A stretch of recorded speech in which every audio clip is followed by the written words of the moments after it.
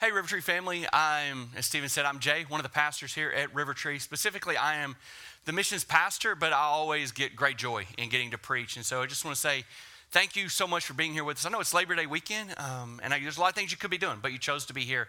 And so we're really grateful and thankful that you're here this Sunday morning. And we're going to be continuing in Matthew today. We've been in Matthew for a while now. We've still got a ways to go, but it's a joy to kind of continue in this book as we continue to get to look at the way our Savior lived his life each and every day. And as we continue in Matthew 17, I do want to look back just a minute at what Ross talked about last week. So Ross gave this story, or was telling us about how Jesus basically tells his disciples, I'm going to die.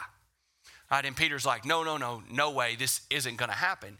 And he gave this kind of funny, great example of imagine you're a high school football team and Patrick Mahomes showed up, right? And you're like, well, obviously, we're going to kill everyone forever in high school football, right? The greatest team ever. And then Patrick Mahomes comes in the huddle and he's like, hey, by the way, guys, I've come to lose. You would be distraught at this idea. Like, how could we ever lose? We have Patrick Mahomes. And that's kind of what Jesus did, right? You're like, we've got the Savior of the world. How could we ever lose? And Jesus is like, actually, guys, I'm going to die. And Peter, again, kind of misunderstands what's being talked about. And it's really something he should have understood, right? He should have known that Jesus was always going to do this. That the plan from the very beginning has been for Jesus to die, not to kind of set up this earthly kingdom here on earth. And Peter, yet again, misses it. But after that, we're going to move into the passage today. And so starting in Matthew 17, I'm going to read verse 1. And it says, after 6 days, Jesus took Peter, James, and his brother John and led them up a high mountain by themselves.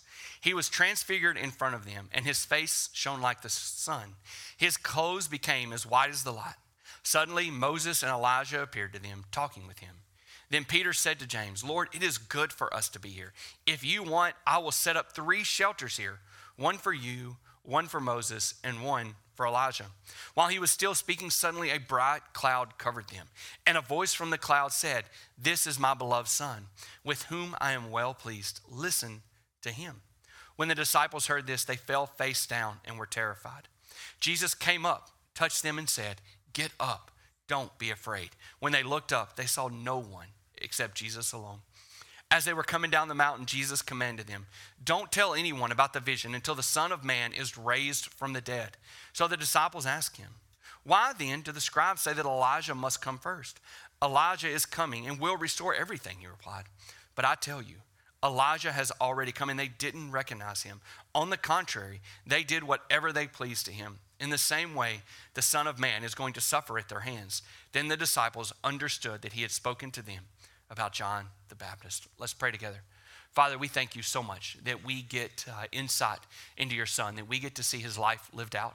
We get to see his ministry and see how he lived, Father God, and how he ministered to others. And I just pray, Lord, that we, as we dive into your word today, that we walk away just blown away by how incredible of a Savior that we get to serve. We love you, Lord. In Christ's name I pray. Amen. So it kind of starts here in verse 1. It says, after 6 days, Jesus took Peter, James, and his brother John. And so they're going to go up to this mountain and on top of it. Now it says 6 days here. If you're like, there's this thing called textual like variance, which means like there's this other story in Luke where it actually says about 8 days. And so you may be one of those, see the Bible, it contradicts itself. See, it says 6 days here and about 8 days there. Well, we use that same terminology, right? We call 5 days about a week. We say 10 days. We say 11 or 12 days. We don't really know. But what we do know here is that Matthew's given us a very specific number. He's saying it's 6 days versus about 8. So the number is 6. So about 6 days after this event happened where Jesus said, I've come to die, we now get to see this story and what happens. And starting in verse 2, it says, he was transfigured in front of them and his face shone like the sun. Recently, my daughter, so I have an 8-year-old daughter, and she is playing soccer. And over the last few years, she's played rec soccer only. But a couple years ago, or this year, she was really good at rec soccer, so we decided to make the jump to club soccer. And Raleigh she's good. And just like you put them in club, and you're like, how good is she going to be? I don't know. And she gets in there, and she's doing a wonderful job. And Raleigh, as she plays, I'm always like, Raleigh, where do you want to play? do you want to play defense? Do you want to score goals? And her coach is like, she's a great defender. I'd love to play her back there. And I'm like, Raleigh, do you want to score goals? She's like, no, I just want to play defense.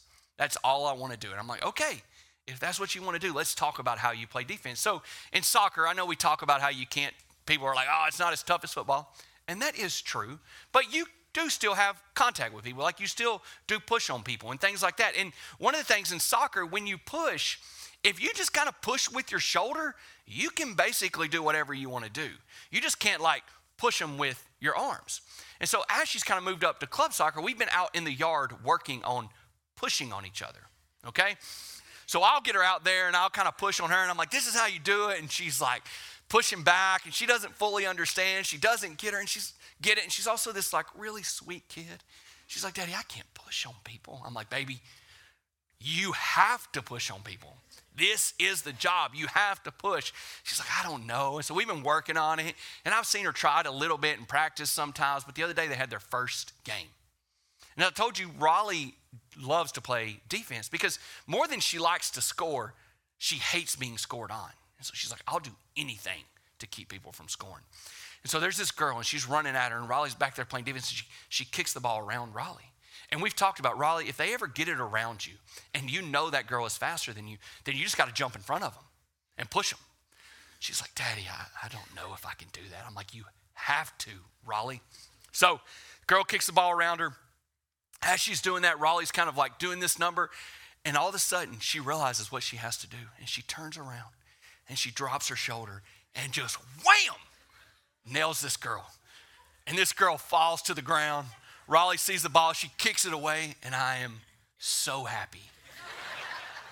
Like this is the moment. But the thing about it is Raleigh, as she does it, she knows where her mother and I are sitting. She turns around and she looks at us and just has this huge grin on her face. Like, Daddy, did you see that? I did it. I did it. And we were so happy. And all the parents, it wasn't a super competitive game. Everybody's happy to be there. All parents, both teams were just laughing at her, just how happy and joyous she was in this moment. And that's kind of what we see happening here with Jesus times about 1 billion. But ultimately, you kind of see this glow on his face, this shining that's taking place. But it goes even further than that. It says his clothes became as white as the light. So one of the joys of being a pastor is that you get to officiate weddings. And there's this moment, where everybody kind of comes in. So bridesmaids, all the people, all these things. And then the doors will shut behind them. Right? So you'll be standing up here. And so as the pastor, you get to witness this just incredible moment as the doors shut. And everybody's like, is she coming? When she's coming? Where is she? Where is she? And the groom is like, is she even going to come? Like, what's going to happen here? Right? And then all of a sudden, the doors open. And when they open, in steps the bride. And as the pastor, you have like front row view. She's wearing the most expensive dress she's ever worn. Her hair's done, her makeup's done. She's beautiful. But it's not just that that's beautiful.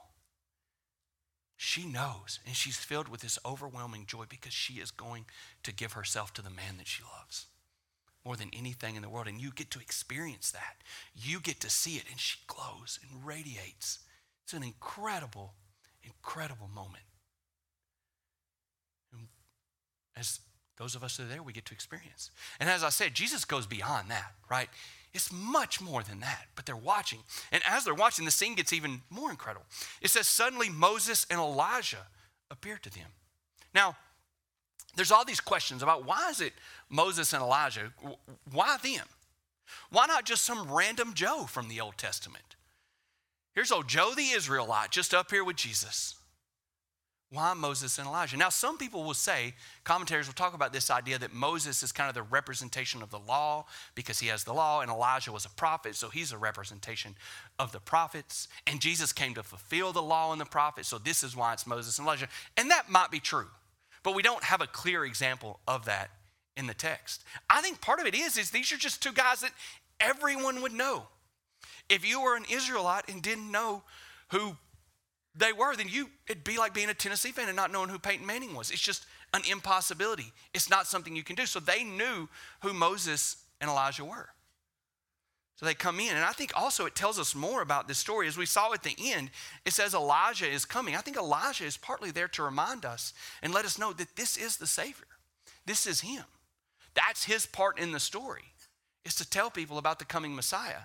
But then Moses is there for another reason. I think both of them, though, Elijah and Moses, and I think because they're on a mountaintop, point us back to their mountaintop experiences they had.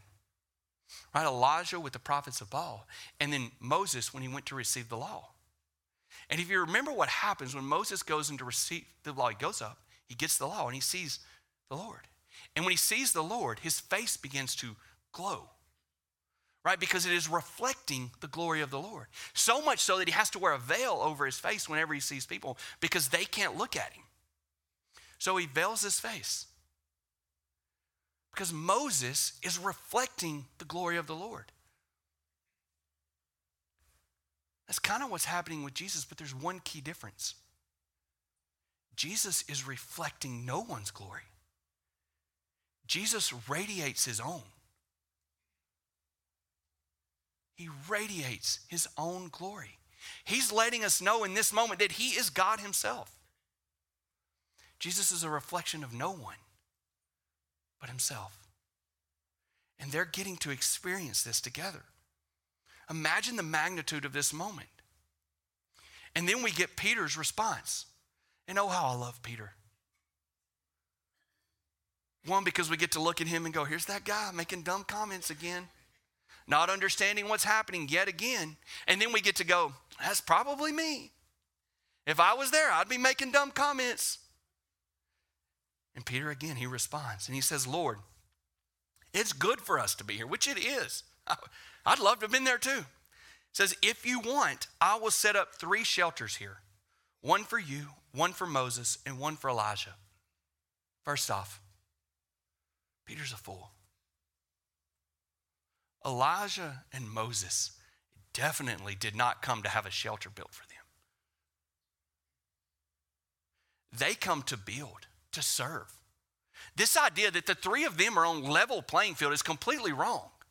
One man would get a shelter in this moment, and that's Christ himself. He's the one. Moses and Elijah serve the Savior. They don't rest. They don't stop what they're doing. They serve. Peter, it isn't about Moses and Elijah. It's about Jesus. He's the answer here. He's the one we should build a shelter for. If you should build a shelter. Just imagine Peter up there. You're on top of this mountain, right? If you've been on top of a mountain, you know, it's a lot of sticks and rocks, maybe some grass. And Peter's like, stop right there. I'm going to build a shelter. Out of what, Peter? Out of sticks and rocks and grass? As if that's worthy of the Savior? But that's all Peter knows to do is to work and work and work. Lord, let me serve you. Let me serve you. Let me serve you. I got to build you a shelter. And these are the offerings we take to the Lord. And we say, Lord, look what I've done for you. And the Lord's like, doesn't cut it, man. Not good enough.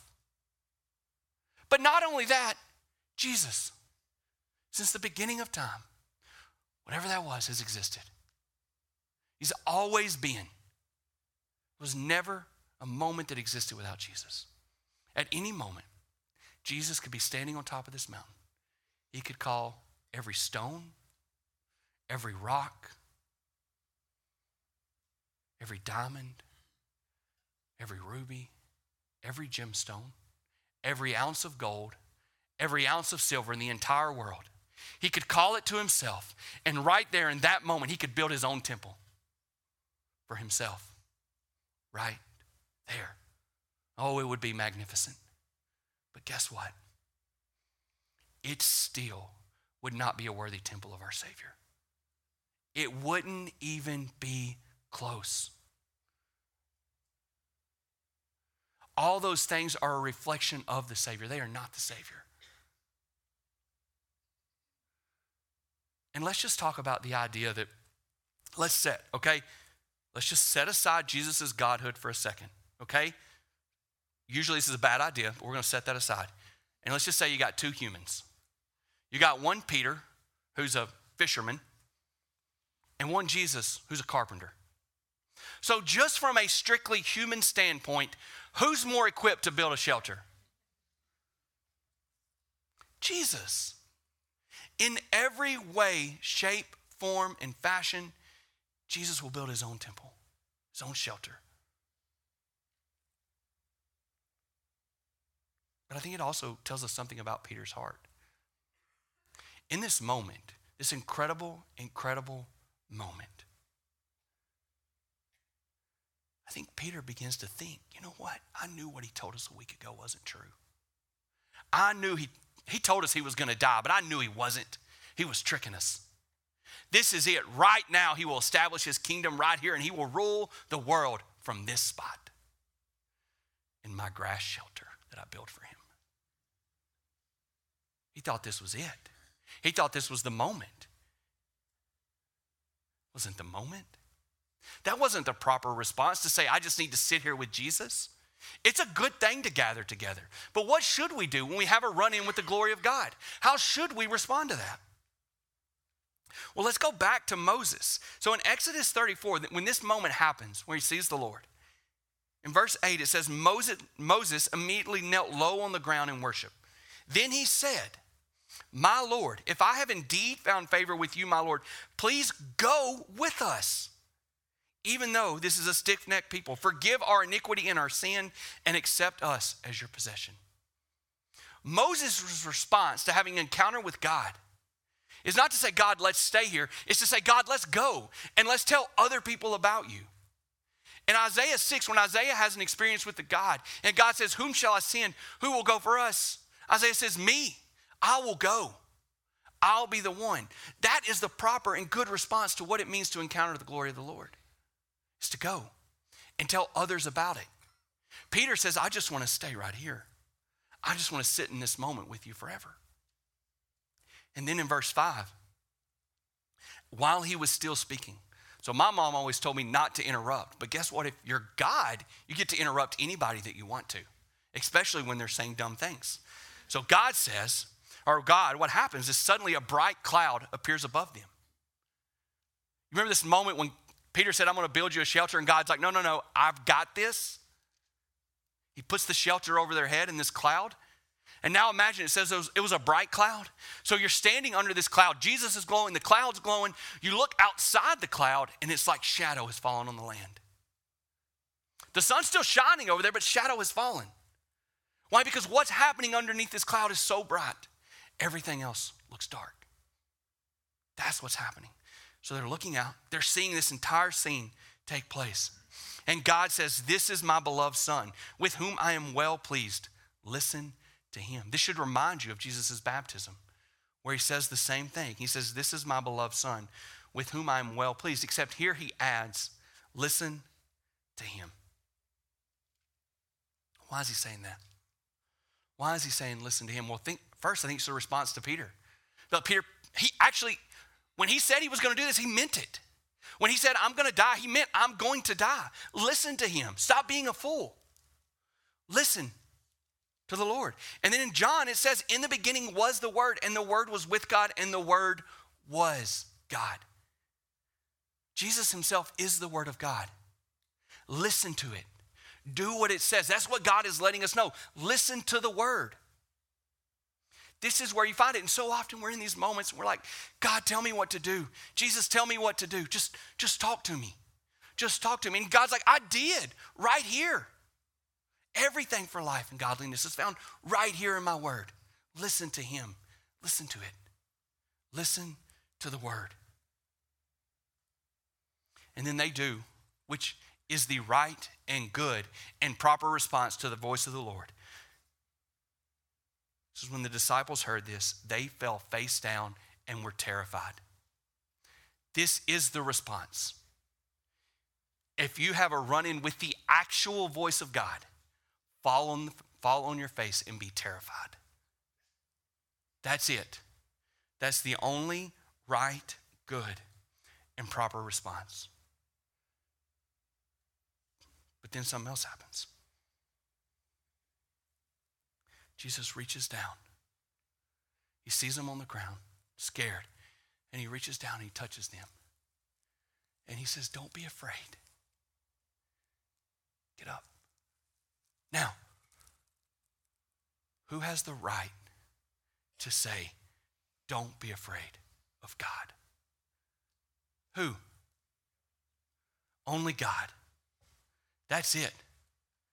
Only one person gets to say, don't be afraid of God, and that is God himself. Jesus is God, and that's what he's telling them. Don't be afraid. But it also tells us something more about Jesus. In 1 Timothy 2:5, it says, for there is one God and one mediator between God and mankind, the man Christ Jesus, who gave himself as a ransom for all, a testimony at the proper time. You see, Jesus reaches down and he stands in the gap that we could never stand in. He's the answer to the question, how do we talk to God? It is Christ alone. You see, it talks about in Matthew, this idea, we'll get there eventually, where the veil is torn after Christ dies. Why? Because we now have direct access to the Father through the Son. We get to talk to God because of Jesus. No longer do we have to fall down on our faces terrified of God. But Jesus has become the great mediator. We don't need a priest to talk to him. We don't need anything. We just get to talk to him because Jesus died for that to happen. He is the great mediator. Now, as it says, once he touches them, it says when they looked up, they saw no one except Jesus. So why no one except Jesus? The cloud's gone. He's no longer glowing.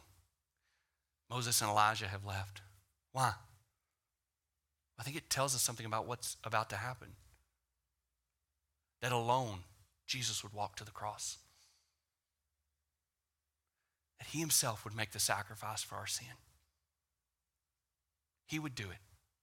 And no one could but him. Just his normal, regular self would walk to the cross and die. And he tells them as they're walking down, it says, as they were coming down the mountain, Jesus commanded them, don't tell anyone about the vision until the Son of Man is raised from the dead. So why does he say this? Like, why does he say, hey, don't tell anyone? Because this is an incredible moment.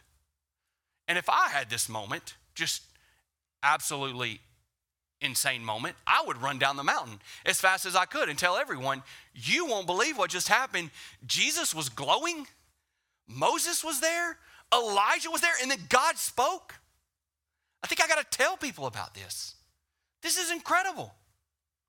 So why not? Why does he say, don't tell anyone? I think there's a couple reasons, some kind of basic. I think it's that idea of like, he doesn't want them to just be these kind of one-upping people. That's kind of, look at me and what happened to me, as if they have some special like relationship to God, some experience that no one else had, as if God loved them more. The experiences you have with God have nothing to do with how much God loves you. Nothing. And he doesn't want them going and they're at the 10-year reunion of the disciples and they're all sitting around and they're like, man, remember that time he walked on water? That blind guy? And remember Lazarus? He called him out from the dead? How great was that? And Peter, James, John are like, stop. Guys, you should have been there when he glowed. Whew, that was a good moment. He didn't love them any more than he loved the others. And he didn't want their relationship with him to be based off this experience. There's this, my wife and I were missionaries overseas for a while, and I was out one day with another missionary who'd been there 15 to 20 years, a long time, and we went to disciple these kind of people, and so we're in this experience, and we're having it, and there's this like kind of thing that happens there that day. It was kind of weird and kind of semi-supernatural maybe. I don't know exactly what happened, but we're talking about that on the way back in the car, and he's like, Jay, one of the things that we're experiencing is that there's these group of believers, these first-generation Christians in India, and their belief is often based off something that happened. Maybe they were sick and they're well. Maybe they had a demon and they no longer have it. Maybe they were blind and can see. And this is not a comment about whether those things are true or not true. They believed they were true. And so their faith in Jesus is based off this experience. That's where they go. And they say, how do you know God exists? And they're like, I was blind, but now I see. That's what they say. And so then over here is the second generation, their children. And the gospel is not getting from this parent to this child. And why is that? Because when this parent speaks and says, you should believe the gospel because he healed me, the kid goes, you've been well my whole life. I don't know what you're talking about. They're like, I used to have a demon. They're like, not me. You see, their relationship with God is based off some experience instead of the actual gospel. And so they're not transmitting the gospel from one generation to the next because they don't know how to explain it. They don't know how to talk about it. It's experience, experience, experience. You won't believe what happened. And I don't think Jesus wants Peter, James, and John's relationship to be based off one experience. That's not what he's looking for. He wants their relationship with him to be based off what he did on the cross. How he lived out his everyday life. That's the thing he wants them to point to.